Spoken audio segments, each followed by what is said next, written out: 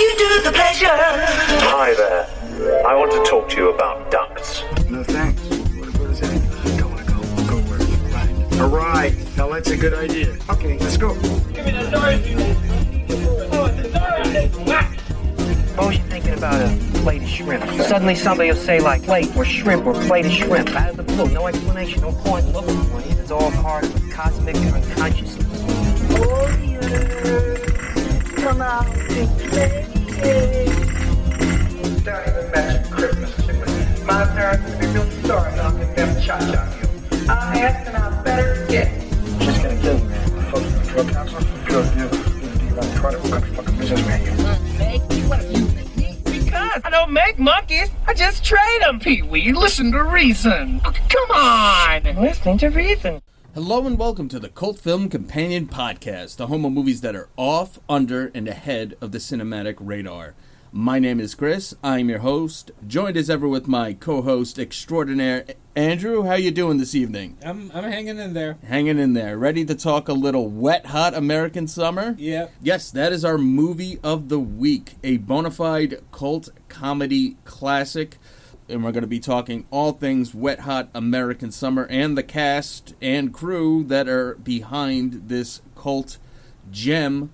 A very, very funny movie if you haven't seen it. But before we get into the movie, I just want to remind everyone that the Cult Film Companion Podcast is now available on all major podcast platforms. Please follow us on Twitter and Instagram at CultFilmComp, CultFilmComp. We are also a featured podcast on the Blind Knowledge Collective Network at www.blindknowledge.com, which is a great site to find podcasts and videocasts from around the world from an assortment of creators that bring you the most interesting and entertaining topics around. So check out all the fine creators today at blindknowledge.com. We are also a featured podcast on Newsly. Newsly is an audio app for iOS and Android that picks up the most trending articles based on the topics that you choose to follow and then reads them to you in a natural human voice. For the first time in the history of the internet, the entire web becomes listenable. Stop scrolling, start listening. Download and use Newsly for free today at www.newsly.me. And please use the promo code COLTF1LM. Cult Film, drop the I, pop in a 1, and enjoy a month free of Newsly's premium service, courtesy of the Cult Film Companion. So with all that hot dogging and grandstanding out of the way, we are here to talk about Wet Hot American Summer, which debuted at Sundance January 23rd, 2001. It then was released in New York City in a limited, and also other limited cities on July 27th, 2001. This movie was made on a budget of $1.8 million and grossed a very not so impressive $295,206. But it also had a very limited release schedule. This movie was written by David Wain and Michael Showalter. David Wain and Michael Showalter are both cast members from the short-lived, it only had 4 seasons in the 90s on MTV sketch comedy show called The State. All members of The State have gone on to various degrees of success. If you have seen Reno 911, then you've seen a great deal of the cast of The State and various other projects.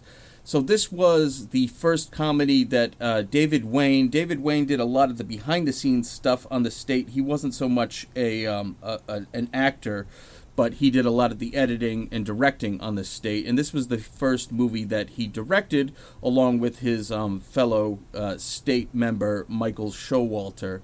David Wain has since directed such movies as The 10, which is an very interesting anthology comedy that has 10 sketches based on the 10 Commandments, and probably his best known film that he directed was Role Models, starring Paul Rudd and Stifler from American Pie. I can't remember the other actor's name. Michael Sean William Scott. Sean William Scott? I think so. Okay. And it also had Christopher Mintz-Plasse, best known for his role as McLovin from Superbad as one of their little brothers. Okay. But that's probably his best known comedy film.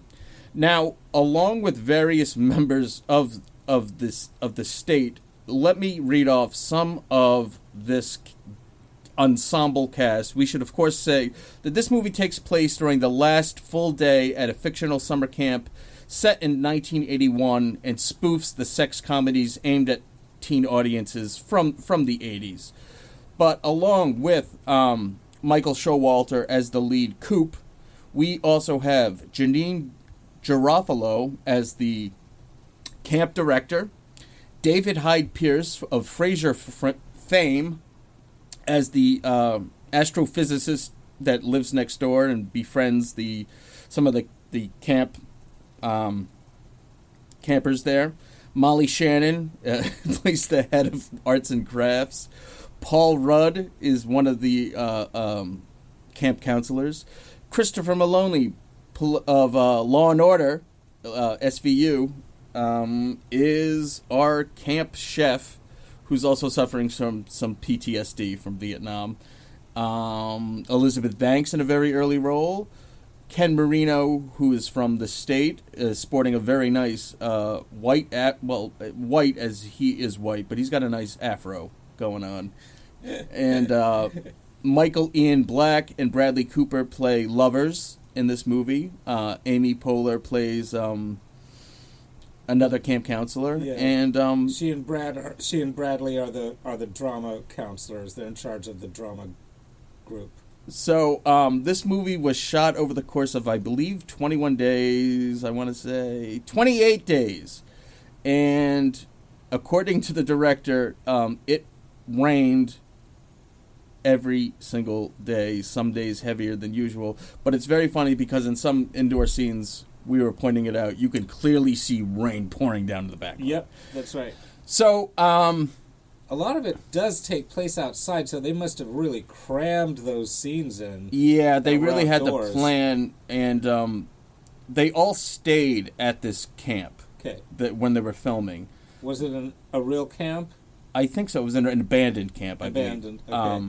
So they fixed it up for the movie, but they all stayed in the different bunks there, and they said that they had to, they had like wooden planks to connect like the different bunks, and especially to like the dining hall, because like the dining hall, we have dining hall scenes, but there was also, that's where also the cast and crew ate.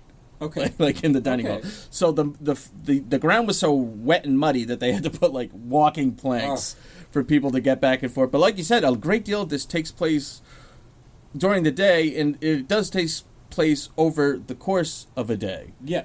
Now, if you're looking for a movie with a plot, I would say look elsewhere. Yes. This is very much, and it works for me, it's very much feels like a bunch of little sketches kind of loosely linked together. Yeah. But the characters are so quirky, and just the assortment of characters with this cast that I just mentioned really managed to pull off a very, very funny hour and a half. Andrew, this was your first time seeing the movie, and your only other familiarity was you had seen Role Models. Right. That David I actually used to love Role Models. I used to love that movie. I've seen it several times. Okay. Yeah. So, and I showed you, unfortunately, due to MTV and copyright restrictions, it's very hard to get clips of the state online.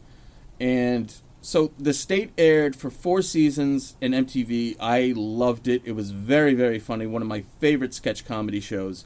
But because they were on MTV, they very often utilized popular music of the time in their sketches, which made it an absolute nightmare when they wanted to release this onto DVD and Blu-ray. Okay. It did happen, but basically what they had to do was they took out all the pop music, because like it would have been a licensing nightmare. Okay. And basically they hired a musician from a band, a popular band, I can't remember his name at the time, to compose music to kind of mimic what was originally played.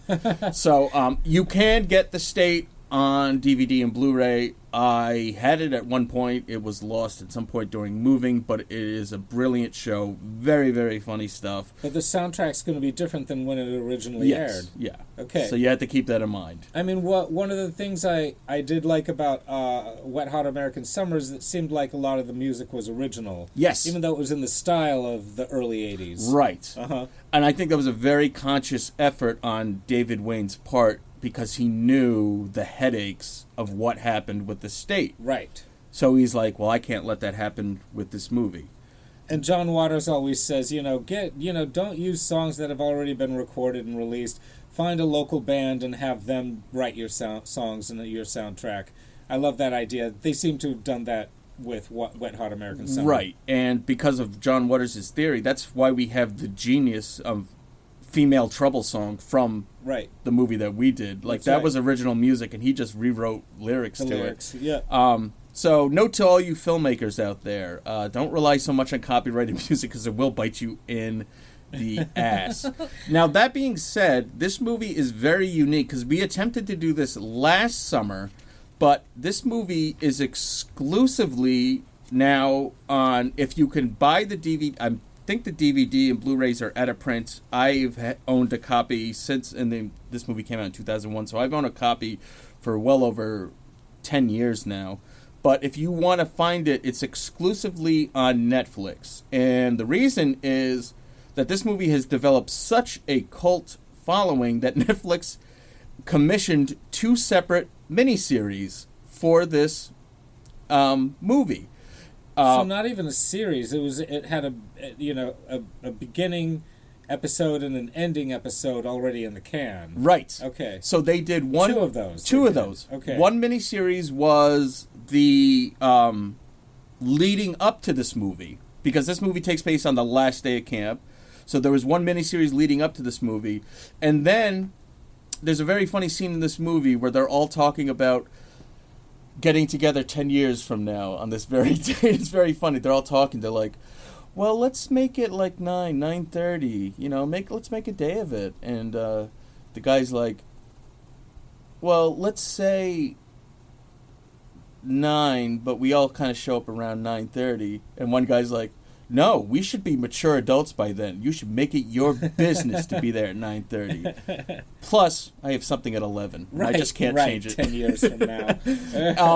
And there's a deleted scene where we do actually see them 10 years later. There was a brief deleted scene. Oh, was that a deleted scene? I thought that was after the credits. No, that was a deleted scene. Okay. And then, so the other miniseries is Wet Hot American Summer 10 years later. So we see all these characters 10 years later. Okay. I have unfortunately not seen these series yet. You haven't? No. And the original cast is in both of them? Yes. Even the first series? Yes. Were they young enough to play before Wet Hot American Summer takes place? Here's the thing.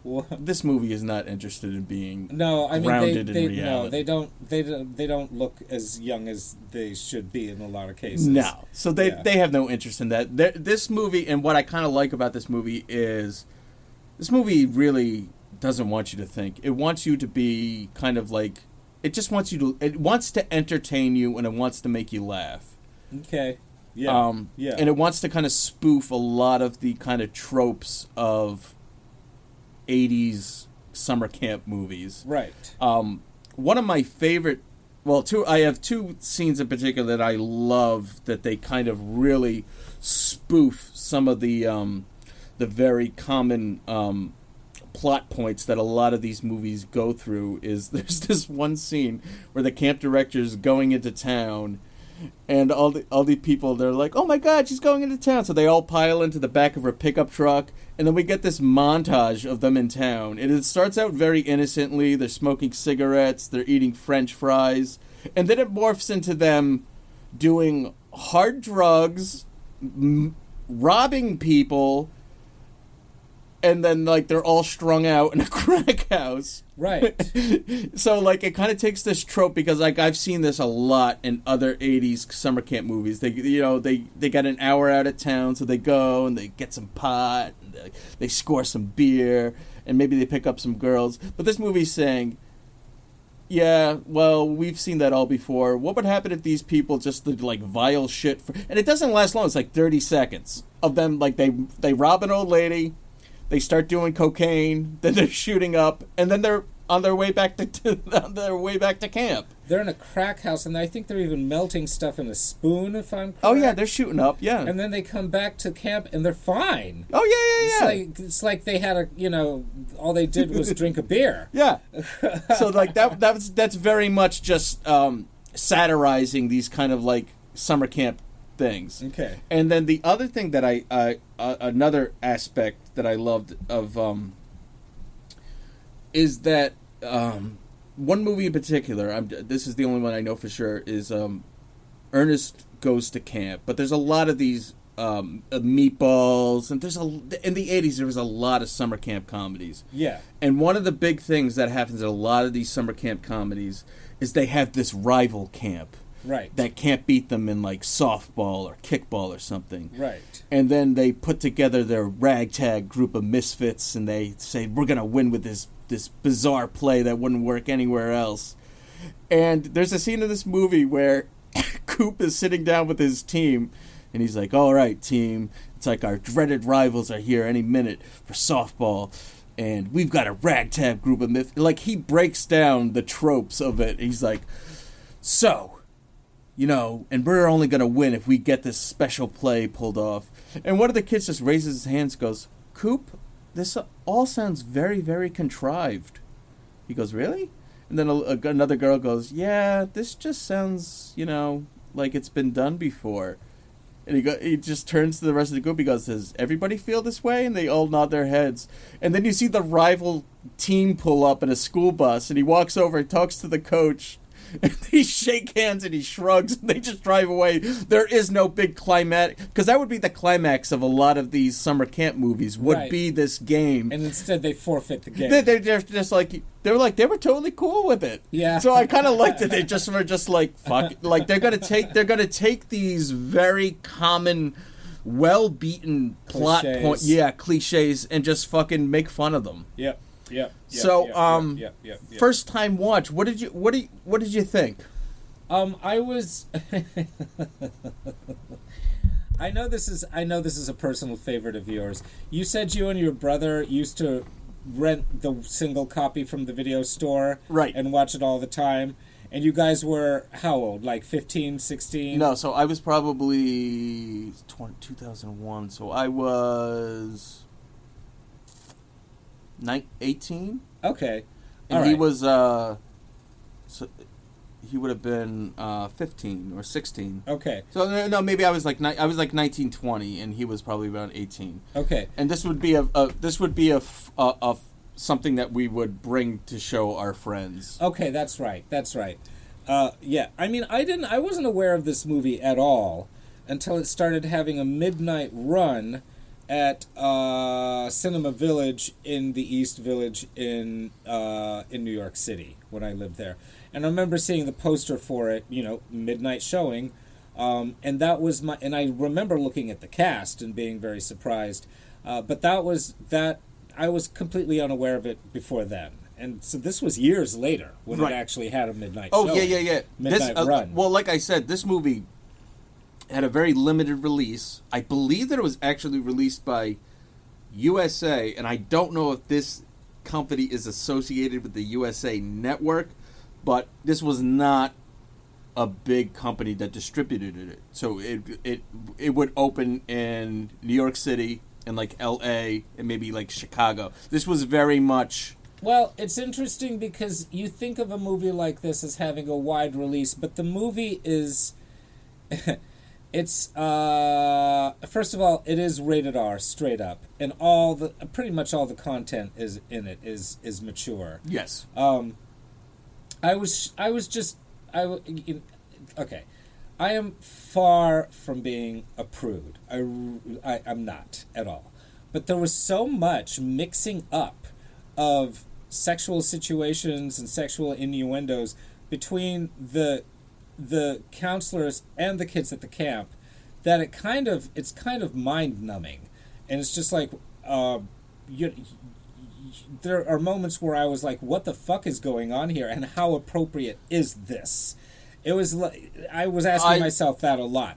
And I'm not someone that, is going to harp on stuff like this, but I couldn't help but notice it throughout this whole movie.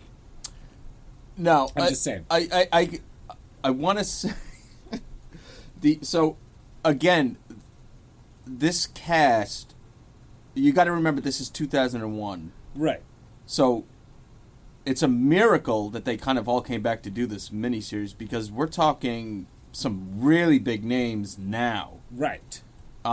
Yeah, and they weren't so big back then. No. Right. Like I said, I think this was Bradley Cooper's probably one of his first theatrical movies. Yeah. Same with Elizabeth Banks. Okay.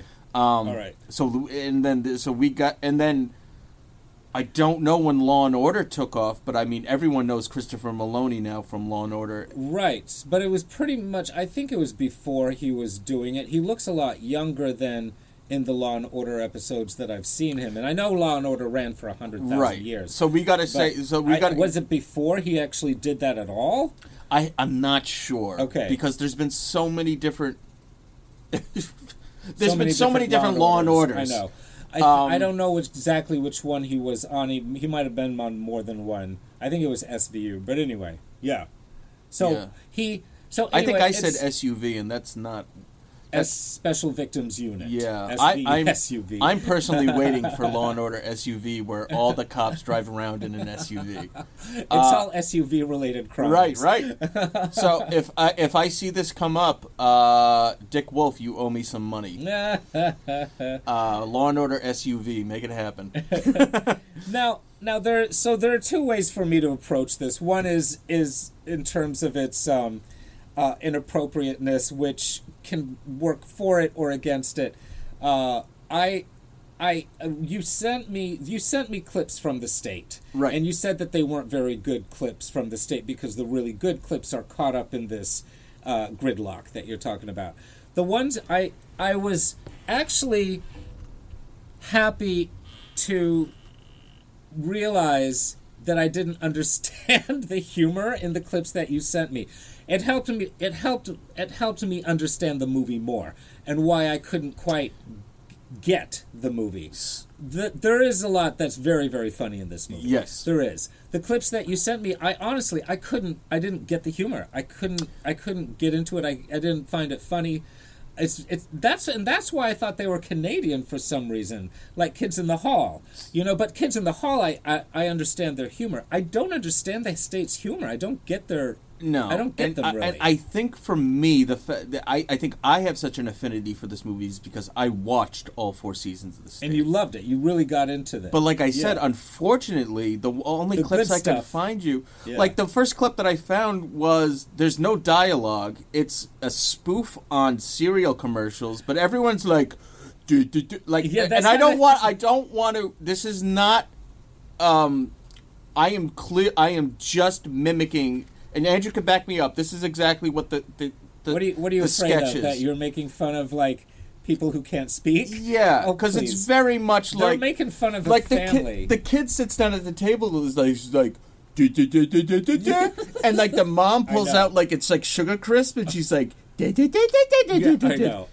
And then the milkman comes in and he's like with a glass of milk, and it's like 30 seconds long, but like. So, like, there's a genius to it, but there's also, like, this real juvenile aspect to it as well. See, that's so it's kind of like, what am I watching here? Is this really genius, or is this really brilliant, or are they just pandering to the lowest common denominator? I guess that's part of my deal. I think you put it very succinctly, because that's what this movie is. There's some very, very clever dialogue. Mm-hmm. And then there is some stuff that a third grader would make up. Mm-hmm. Mm-hmm. And mm-hmm. so they're riding this very fine line. Mm-hmm. Like, one of my favorite interactions is Janine Garofalo is she's got a crush on David Hyde Pierce. And she walks over to him, and he's so awkward that, like, they both are. They're both super awkward. Yeah. And he's doing some gardening, and, like, she walks over, and, like, she's like, oh, hi, I work at the camp. And he goes, oh, yeah, I don't. And she goes, no, I know. I'm the camp director. I would know if you worked there. And he's like, oh, okay. And then he just, like, hands her a spade. Yeah, and she tosses it. She tosses it, and then we get a very generic glass breaking noise. You never see the glass break, but you just hear... Well, you see it in the deleted scenes. Yeah. It's like it decapitates a little gnome or something, a little statue. But you hear those breaking sounds a lot through the movie, off in the distance, off screen. And that's part of the juvenile stuff. Yeah, sure. But I mean, that's more kind of like Madcap, like Mel Brooks kind of stuff. Well, there's lots of scenes of people, like, dropping plates and stuff. You hear a lot of... But back to But back to the scene I'm talking about. She goes, so what do you think about maybe coming over and teaching some of the kids some science? It's the last day of camp. He goes, no, I couldn't. She goes, it might be fun. He goes, no. She goes, well, I really just think the kids, and he's being very calm, and all of a sudden his delivery is, I said no. I know. You're just like, whoa. And then he goes back to being very calm and collective. But so, like, there's aspects of that, like, they earned that joke. It's very, very funny. It's scripted very well, and it's directed very, very well. But then there's, like you said, there's a lot of juvenile, bizarre, and then there's really shit weird. That's just straight up bizarre that, like, just does not fit in. It's some really weird stuff. It's interesting to me that the gay love story is actually treated with very little humor whatsoever. It seems to be one of the things that they treat the most honestly and most reverently, which is funny. Which is funny in and of itself. They mislead you with they think that because they find out. It's funny. There's three counselors, and they all watch the girls skinny dipping. Right. And the one guy leaves. Right. And then they find out that he's having, he's in, not even having an affair. He's in a committed relationship with Bradley Cooper. They're having a wedding ceremony. They're having a wedding ceremony. But their dialogue when they see the wedding ceremony, and again, I don't mean this is offensive. I'm simply repeating lines from the movie. Stop worrying about being offensive. They go, McKinley's a fag. and then the other guy's response is brilliant. He goes, what are we going to do? I'm like, you don't have to do anything. Like, this doesn't affect you. And then you say, there's the scene at dinner time where McKinley and Bradley Cooper are sitting there together, and they kick the door open. They're like, McKinley, this is for you. And they bring in this, they go, what is it, an attaché? I think it's a chaise lounge. A chaise lounge from Crate and Barrel. Yeah, I know. Which, I mean, that could be an offensive joke in and of itself. I remember seeing Steel Magnolias, and there was that joke about gay men loving track lighting, and that's in the movie. And I remember thinking that was stereotypically offensive back then. But so it is. It's a punchline. It's a joke. But my point is that the moments with those two guys are treated basically without any humor. No. It's all very if there's any real romance in this movie, that's kind of where it's played out. Oh, the romance between the men and women is completely toxic. Their relationship is probably the most the only solid. One that's a really solid relationship. Yeah. So so I also want to say, like, okay, so let me bring my own experience of summer camp, because you didn't go to summer camp. I didn't. Yeah, did you? I went to day camp. I never did the overnight stuff. Okay, I did both. Okay. Yeah. So, and I did a lot of summer camp up in Maine. I did it. Okay. And around that time, it was at that time. So I remember what it was like. It wasn't very much like this movie. I have to say. However, there was this feeling of. It's not that there weren't, rivalries between people, but there was I remember as a child an overwhelming feeling of acceptance from these summer camps that I went to. We're all kind of like in it together for 1 week, 2 weeks, however long it is. I was pretty gay. I was just going to say it. Like, my favorite movie at that time was Annie. Annie had just come out. So I was running around singing Annie songs, like, for the whole time that I was there. So what, you took you like 13? So it came out in 82, so 12. I would have been 12. This movie's set in 81. Okay, so a year later. Okay, no, I'm just saying. Yeah. Just but I saying. mean, come on. Yeah. What's going to be different about summer camp in 82 than 81? Nothing. So it was, and there were people. There may have been people that made fun of me, but for the most part, it was fine. It was accepted. So even things that were would have gotten a lot of social ostracism did not happen when I was in summer camp, and it was great. Everybody always bonded. The counselors always bonded with the kids. Right. It was a good feeling. We don't see a lot of that in this movie, but we do see glimpses. Like there's the one counselor who's teaching the kids how to play the guitar. And then we've got the kids that like to go hiking, the ones that want to go whitewater rafting, the ones that like the arts and crafts. Yeah. And there's no bullying amongst these campers. Right. I mean, the worst we get is a scene that a kid comes up and wants to play Dungeons and Dragons with a bunch of girls, and they kind of shrug him off and call him a douchebag, and then his response is brilliant. Is like, that is a hygienic product. I consider that a compliment. Yeah. And walks away. Yeah. The only, bullying in this movie, and let's be honest, this kid had it coming, is the kid that's running this radio station that is not plugged in or plugged into anywhere broadcasting. He's basically spent the entire summer pretending to have a radio show and literally not bathing.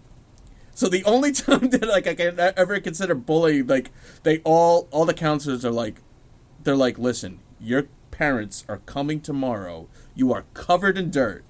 You need to shower, and they force I don't even consider that bullying. That's just kind of this is what that's frats do to initiate. Well, yeah, it's not. You're right. It's not even bullying because it's not like the terrorizing him. It's They're not like making this. The boy take a bath, take a shower. It's like you got to figure they've been there for months. This kid has not bathed in months, and they're like, your parents are coming. We cannot give you back to your parents having not bathed in months. Yeah, that's gross. And I told you I had a friend around that time who I won't say his name who tricked his parents because he would go into the bathroom and run the shower, put a little, get his hair wet, and that was it. But he wouldn't shower, and they noticed that he was just getting stinkier and stinkier as time went by, and they finally figured it out. They were like, "You're faking your You're faking your showers."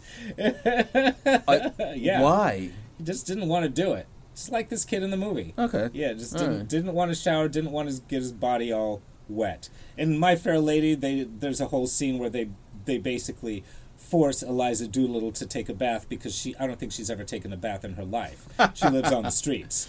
Yeah. And it's a great scene actually. There's all steam and you see her face, Audrey Hepburn's face popping out and screaming, "No!" Yeah. Like they're abusing her, but they're just scrubbing her down. And there, so this movie, there's not. It's just a very bizarre movie. You need to have the right sense of humor, like you said, because some of it is very, very smart, and some of it is straight up juvenile, and some of it is really shocking. I mean, you've got. We should mention that there are off-screen deaths of campers. The kids! Kids do die in this movie. I mean, now this is what we're talking about. So, I mean, I justifiably find elements of this movie disturbing, or unsettling is a better word to say. But what's the dude from L.A. Law? Not L.A. Law. Christopher Maloney, the chef. Law and Order. He's humping a refrigerator in front of everybody, and I mean everybody. Well, let's build up to what happens. Every so often, he will say stuff, and his assistant will hear.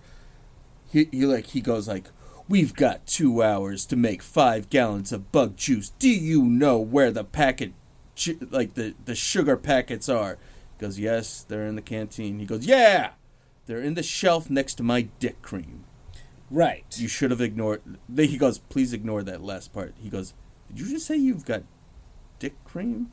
And there's another scene he goes, all right, well, you've got this covered here. I'm going to go fondle my sweaters. He goes, what did you just say? I need to go write my wife a letter. No, you just said you're going to go fondle your sweaters. And then he gets a very beautiful motivational speech from a talking can of mixed vegetables. Yes. And that's not figuratively. That's literally a can of vegetables talks to him and tells him to be who he is. So he comes out and after dinner and tells everyone how happy it is that he has been able to cook for them for all these months. And then he ends his speech with, and now I have to go hump the fridge. And the guy wheels out a refrigerator. Christopher Maloney of Law and Order mounts the refrigerator and starts humping it. And everybody cheers. And everybody cheers. Okay. I don't know where to go with this. Yes. Okay. So I mean, so there's one example. All right. I don't know where to go. I don't know how to keep going with this. There's really the thing is, there's some stuff that's just like what why? the fuck and why.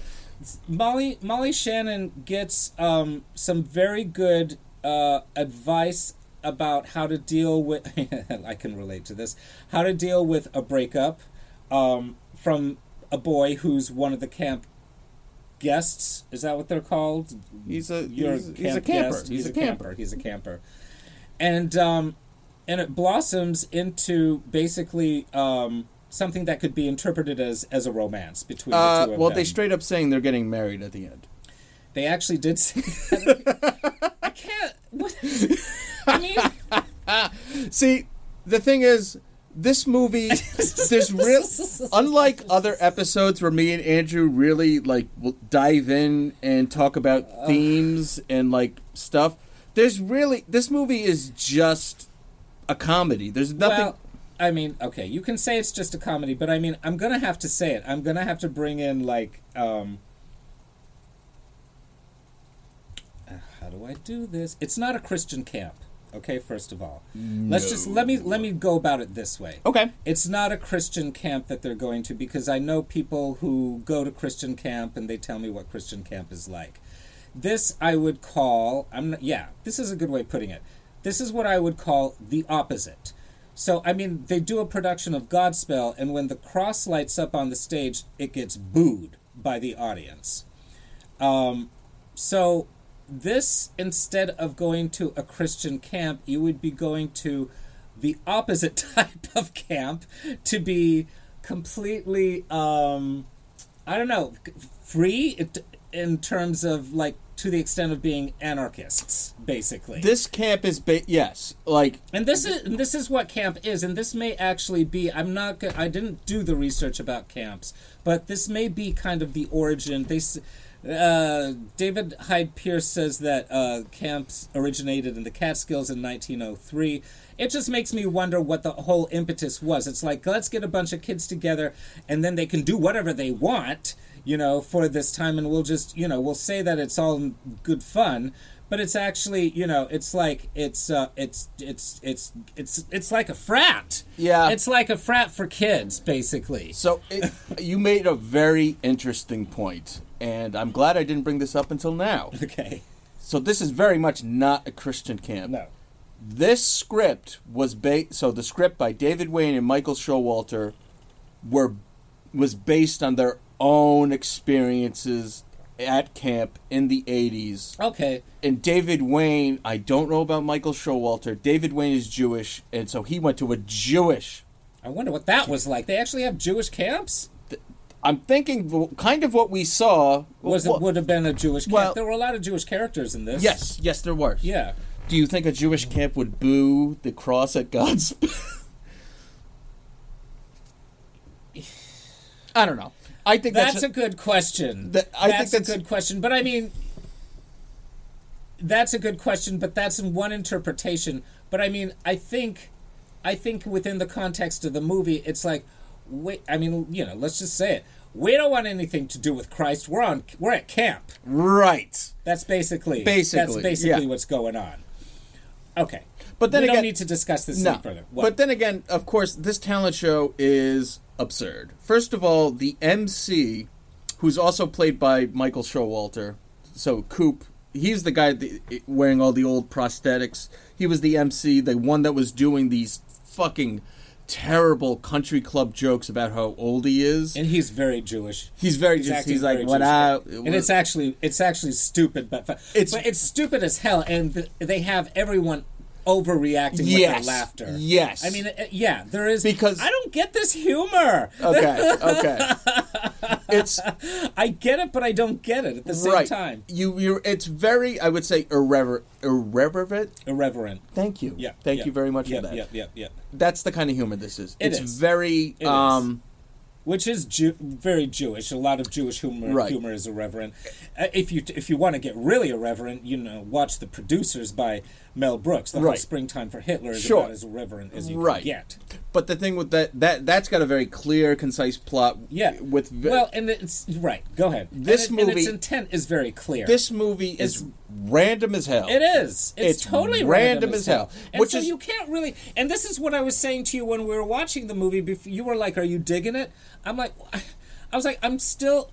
It's like this effect where I'm still in shock from the previous scene, right? And now I'm getting shocked all over again with the current scene. So I know I don't have time to assimilate all this crazy, random, shocking stuff that's being put in front of me. So another reason this was very popular with me, my friends, and then I passed it on to my brother and his friends. This is the perfect movie if there's 5 or 6 of you hanging out, because there's going to be side conversations. Everyone's, like you might watch 20 minutes of the movie and laugh, and then a conversation will distract you for 15 minutes. You're not missing anything plot-wise. No, it's episodic enough. So it's very much a hangout movie where you don't need to be, like, if someone's on their phone or somebody starts a conversation, you're not going to be, shh, I'm missing something here. No. It's kind of like... And this would happen. Oh my God, the movie's over. You guys still down to chill? Yeah. Just watch the movie again? Yeah, okay. Start it over. Because it's not. Yeah. I mean, it's. Yeah. But I mean, if we're gonna have closer inspection on it, there's a lot of really fucked up shit going on in this flick. Yes. There really is. Which is like why it should be rated R. But it's still. I mean. I don't know. I honestly don't know what to think about it. So a lot of I don't know how. I feel like I should have a stance about it, and I can't really. I can't really. I mean, I can say. Yeah, go ahead. I was just going to say they toned down certain aspects. Well, we saw certain things in the deleted scenes, which were even more, right. Explosive in certain ways. But in particular, one of the things that they tuned down was the Molly Shannon is going through a divorce, and she's pouring her heart out to this arts and crafts thing. And like you said, this young kid who can't be, I got to say, he's still in single digits. I don't even think he's 10 yet. Probably. Doing arts and crafts, who's giving obviously very scripted advice. It was a very well written script, but very good advice about how to get over and giving her massages as well. Yeah, well, that's the thing. So then he starts like rubbing her shoulders and like he's digging his elbow into the She's neck. like, "Ooh, yeah." And they're role playing. She's like, pretend that I'm like so and so on the phone. Yeah. That relationship was originally scripted to be more of a romance? Yeah. And they basically toned it down to where it's a very implied romance, and then there's a throwaway line about them getting married. Yeah. So, I mean, but that's, again, this movie, you look at the cover art, and it's very kind of goofy and silly. Well, it looks exactly like it looks like a Meatballs It does, and that was on purpose. Yeah, and absolutely. I mean, it's very, very 80s, early 80s. It's very R. That's the thing. It is very R. Like if you think that you're gonna and things life was more rated R back then, even for kids. I remember. Yeah. So I mean, it definitely earns its R rating. Yes, it does. But I totally get it because this is not. If you're looking for a comedy that's got like a plot line that you go along through. Like I said, this is... Well, you don't need one for a summer camp movie, though. No, you don't. That's what I said. This is one day in the life of a summer camp, and it's goofy. Yeah. Sometimes the humor is borderline disturbing. I find it just very, very funny. It pushes... What's their deal, man? I can't suss it out. It pushes buttons. There's button pushing going on. There is button pushing going on. At least with me. And then it's all done in this, it's pretty much kind of chaotic, the whole thing. And I know it's the last day of summer camp, which can be chaotic. But it's done in this total, it's just chaos, like basically, from beginning to end, what's going on. And there are relationships that form and fall apart throughout all of this, and that is very much what summer camp is like. You are only there for a period of time, and so you have that freedom of being able to let down your guard with someone that you might not normally let your guard down with, at least not as fast as you would. Coop gets the girl, the next day loses the girl. Right. Now, wait a minute. So Is Coop the one with the bowl haircut? Yeah. He also plays the MC? Yes. That's a dual role for him? It was very Jewish. And talking about when I was doing arts and crafts, I was doing cave drawings. I know. And it's very much a play on "Hello, Mother." Hello, Father. Yeah. It's very cheesy jokes, and it wouldn't work except that the audience is directed to laugh like they're at a fucking Chris Rock comedy show. Screaming with laughter. And the jokes are not... Slapping their thighs. And that's the funny... It's kind of anti-humor because the jokes he's telling are not funny. Right. So, they wouldn't be funny to anyone, let alone this group. Right. So the real humor comes from them, like, dying of laughter of this guy who's like, he's very much like a country club, like, old washed-up comic who, like, wrote the original one-liners. He's like, I remember when they said sticks to stones would break your bones. And they meant it. And I'm like, that's not funny. But then you watch the audience and prehistoric times. So, like, yes.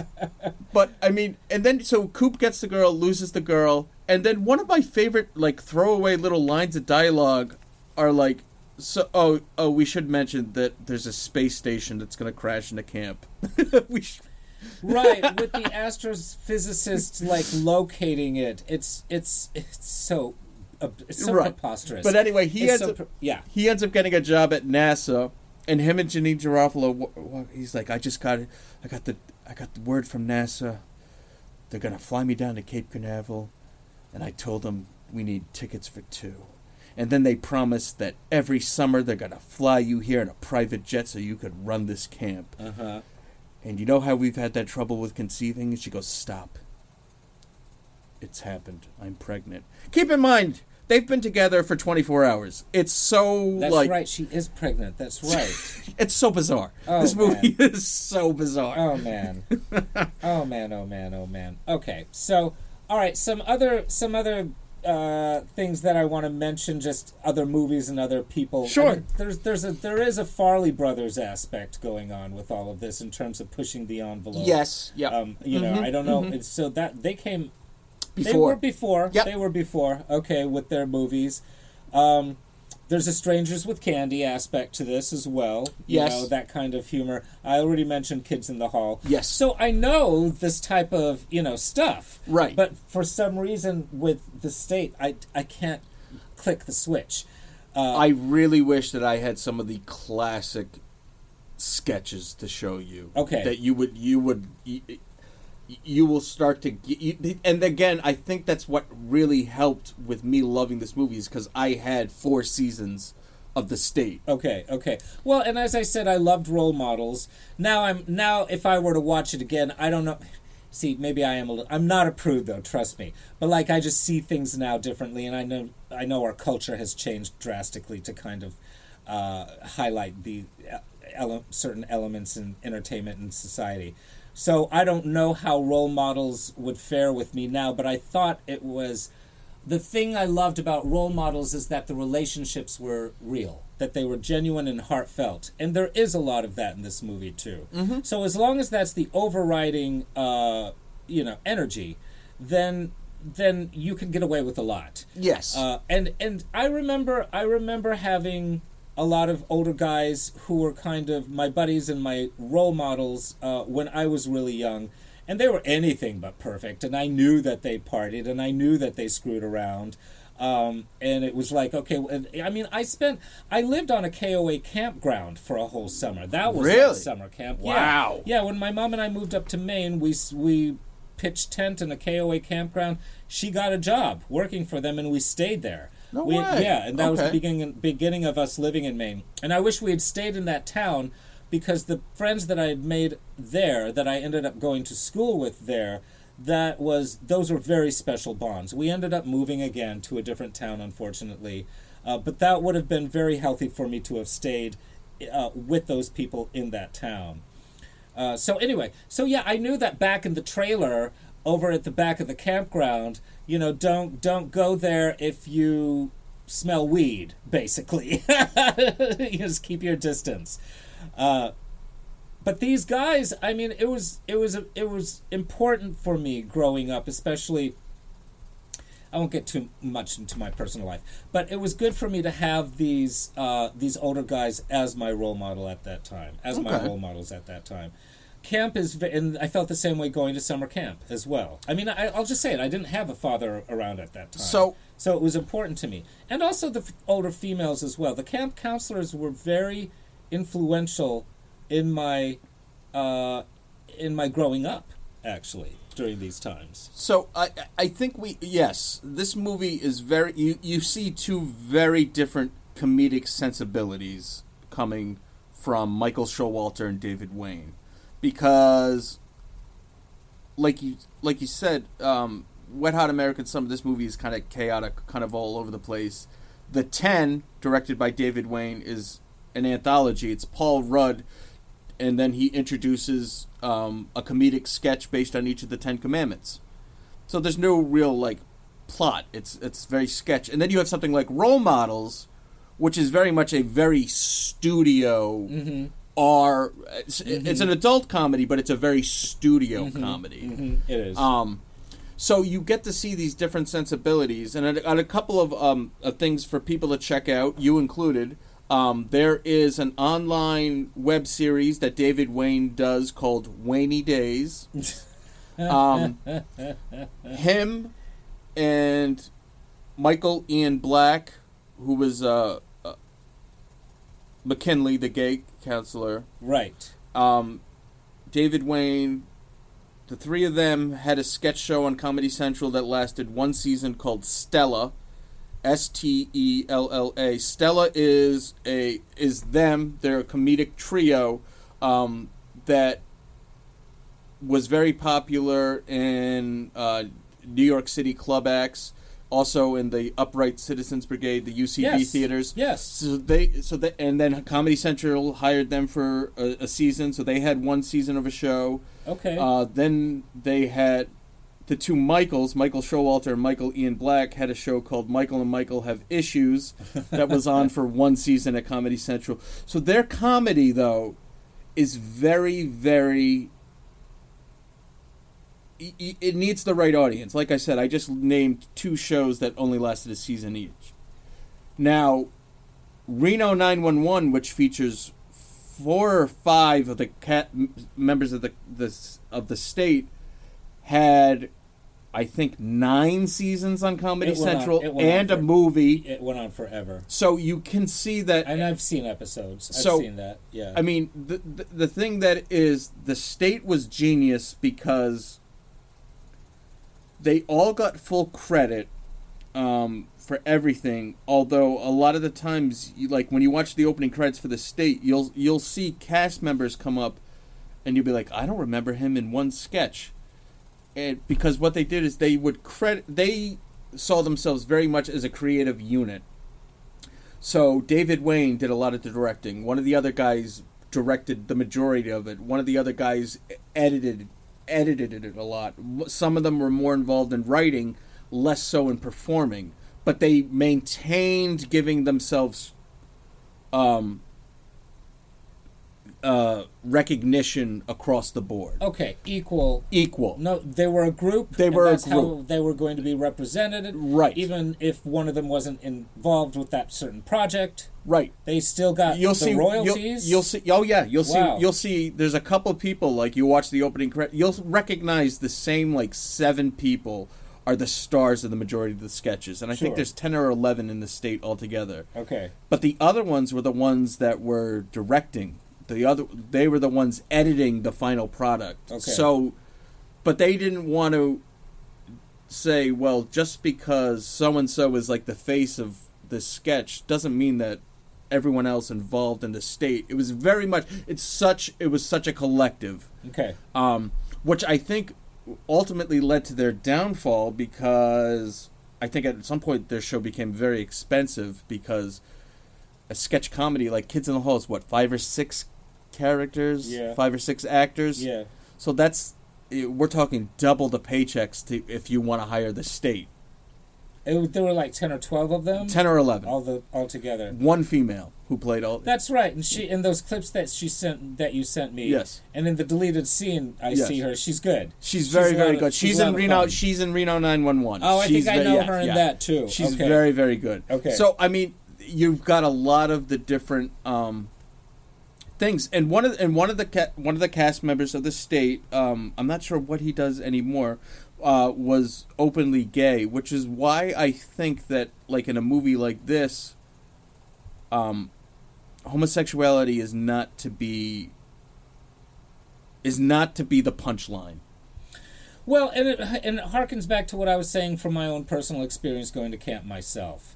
Like, I was very accepted, even though my behavior was very gay, you know? Right. Like, for the most part, it was actually kind of, like, championed a little bit, you know? So, and I did sing. I did have talent. So it's like that did, they worked with one of their fellow state members. So, like, having a gay, they're not going to, they have so much respect for each other that they're not going to be like. Yeah. Well, in the ceremony, the ceremony is out away from everybody. If anything, I think the ceremony itself is goofy, not because it's 2 men, but because this is like a weird hippie kind of ceremony. Yeah, but I didn't even find it goofy. It's not even. I wouldn't even say it's goofy, but it's like everyone's in the water. Literally, the guy's playing the guitar. He's standing in the water. Yes. So like it is. It's not goofy, but it's kind of like. This is totally what a hippie commune ceremony would be like. Wedding. A hippie commune wedding would be like. It is. And so there is humor in that. Yeah. The joke isn't that it's 2 men getting married. It's just that, look at this. This is fucking ridiculous. Everyone's standing like waist deep in water. Yeah. Like, and they're here to join these 2 people. Yes. That's the joke. The joke isn't the fact that it's 2 men, which I think that I appreciate. And I gotta say, there is a love scene. It's not explicit, but there is a love scene between Bradley Cooper and Michael Ian Black, and it's more of a sex scene. Well, I mean, but let's just they don't shy away. They don't shy away from the fact that these are 2 straight men making out and undressing each other. Well, like I said, they're the only ones that are really kind of like taken. It's not. Do I say straight? That's handled straight. You know, that's like, it's not played for laughs. We've already said this. Yeah. But because the relationships between the men and the women are completely toxic. Yeah. Paul Rudd's making out with Elizabeth Banks, and then all of a sudden says, "You taste like hamburger. I don't think I like you anymore." Yeah. Like, who's... and the way they mash face is just disgusting. Oh, it's... Paul Rudd loves to just smack and smack and smack while he's kissing. It's that sound that you just want to run screaming away from when 2 people are making out next to you. So, the cast is... I think part of the reason that it got such a cult following is that this cast is great. Yeah. What? We've talked about the cast. It's an all-star cast. They all went to do big things. Yeah. Do we really have anything else to say? Well, there's... It also reminded me... Go ahead. It reminded me of Moonrise Kingdom, which is a movie that does disturb me. It was one of the 3 movies that I watched that I started to see things in movies, and I was able to tie together subtext narratives that were going on. So I remember... I've never seen it. Oh, you haven't? Okay, and it's not, and it's, even though it's Wes Anderson, it's directed by a Coppola. It's directed by one of the lesser-known Coppolas, which is interesting to note. Should I tell you my Is it opinion? Roman? Do you want my opinion on Wes Anderson?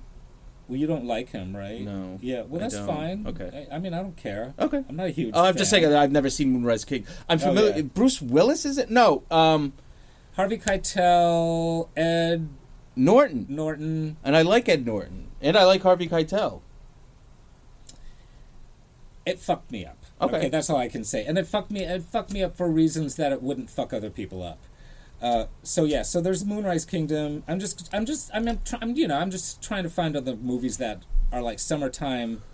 There aren't many summer camp movies. I never Not saw recently. Meatballs. Did you see Meatballs? Well, first of all, there's like 100 Meatballs. Yeah. There's Ernest Goes to Camp was a big one that I saw. And that's a summer camp movie. Mm-hmm. I'm mixing that up with the Bernie movies where they're schlepping Oh, you around a know corpse. Ernest, right? Yeah, right. Jim Varney. That's right. So it's Ernest Goes to Camp. Okay. Yeah, that was the first one. That was a favorite of mine. Okay. But I mean, now, there is another movie. There's actually a movie called Camp that I love. It's a summer camp for actors, for kids who want to be in the arts, No for way. the performing arts. When's Yeah. this from? It's from the early 2000s. Okay. Yep. Who's in it? Oh, you know who's in it? In one of her first roles ever? Anna Kendrick. No way. Anna Kendrick is this little girl who poisons... Anna Kendrick is beautiful. Well, I'm glad you think so. That's I know very diplomatic of you to say. A lot of people don't like watching her on the screen. No offense, Anna Kendrick, if you ever listen to this, I think you're awesome. I think she's gorgeous. So, but there's no accounting for taste. She plays this girl who poisons her roommate who has the lead in the show. She poisons her with like a bottle of Downy, I think. What? Yes. And so the girl pukes. Is this a comedy? Camp is a comedy. Oh, okay. Camp all is a right. total comedy. All right. Yeah, all it's right, a summer camp movie. You know, it's about kids who are in the performing You ever seen arts. Sleepaway Camp? Okay. Well, this is not a slasher flick. Okay. No. So, where was I going? Camp. You She's let me poisoning her finish. with You the didn't bottle let of Downy. Yeah, never mind. The punchline's lost. You interrupted me like 3 times. I apologize. I think we're grasping at straws at this point. I think No, I was on a roll. Oh, okay. I was I enjoying want to it. know. Anna Kendrick, up for a role in a camp, poisons. She the girl pukes on stage and she shoves her out of the way and takes over. She's like ready to take over the show, and she takes over the song. And it's a Stephen Sondheim song too. What song? It's called "The Ladies Who Lunch." Patti LuPone is singing it on Broadway in the revival right now. No way. And it's a bitter song. It's a bitter song about all women pretending to be something that they're not. And so little Anna Kendrick is singing this song, and at the very end of the song, she's so scary in it. At the very end of the song, it's so everybody rise, rise, and the way Anna Kendrick does it, she makes everyone in the audience stand up because they're so scared of her. Wow. It's a really good movie. It's a really funny movie, and it's got a lot of subversive elements in it, like the musical director is an alcoholic, so every time he goes into his suitcase or into his bags, all you hear are bottles rattling together. So that's it. There's Camp. Camp is a good flick. The only other thing I wanted to mention is that you said this is Bradley Cooper's first role. I think so. Okay. And he's set to play Leonard Bernstein now, I think. Right? That's what I've heard. And I heard that as I was coming out, leaving my house to come here to watch Wet Hot American Summer with you. So it's worth mentioning that. But you don't want to see that, do you? I do not. I do not. First of all, I don't really want to see a movie about Leonard Bernstein. Okay. Second of all, I don't want to see Bradley Cooper play Leonard Bernstein. I was going to say, if you had your way, there was the studio said, Andrew, we're doing a Leonard Bernstein biopic. Who do you think would be suitable to play Leonard Bernstein. Oh, you know who comes to mind right away? Who? That dude from Schitt's Creek. Levy. Eugene Levy. Eugene Levy. I think he'd be perfect. Now you're talking a movie I want to see. That'd be interesting, That right? would be very interesting. Yeah. Have Oliver Stone directed or something. No, like he did with Nixon. Who'd he put in? He put Anthony Hopkins as Nixon. Right, he did. So that'd be that kind of thing, you know? So, do you want to wrap this up? I got to go to the bathroom. I got to take a piss. I think this is appropriate to say since we're dealing with wet, hot American summer. Something Paul Rudd would say. You can wrap this up while I go take a leak. That's the wet part, is Andrew's going to relieve himself. For Andrew, this is Chris. Thank you once again for joining us on our jaunt into a summer camp. And thank you for listening. We're coming up on our year anniversary, and we've got a lot of great movies coming your way. So we thank you all for your support, and thank you for listening. And tune in next time for another cult classic. Thank you all.